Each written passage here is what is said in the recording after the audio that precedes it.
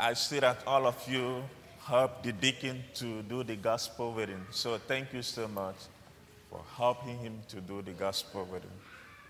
So that means everybody knows our Father, right? Everybody knows the prayer, our Father, right? How many of you remembered the song that I taught you about our Father? You remember? So we're going to sing it again. So today the Lord teaches us how to pray. That is, when we pray like this, our Father, then going down. And for the rest of us, this powerful prayer, this mother of prayer is 7 petitions. It's made up of 7 petitions.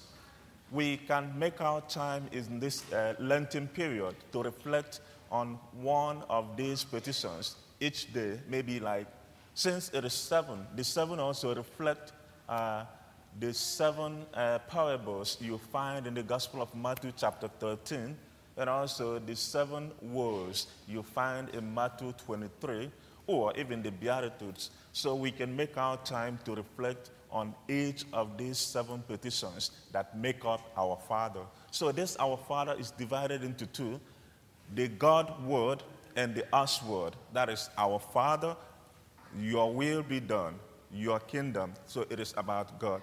Then the remaining 5, it is, give us this day, do not lead us into temptation, deliver us. So it's about God and us. So for the rest of us, we are going to sing that song again. Let me know who remembers. Our Father, Father, in heaven, Father, hallowed be your name.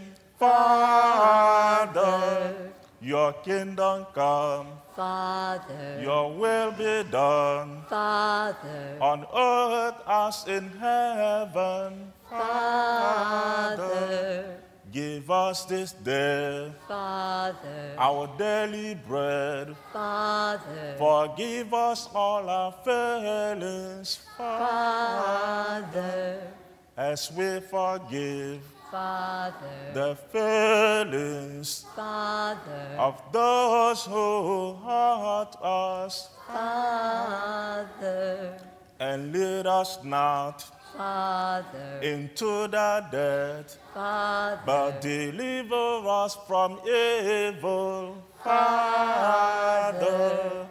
And may the Lord continue to bless all of us in his name through Christ our Lord. Amen.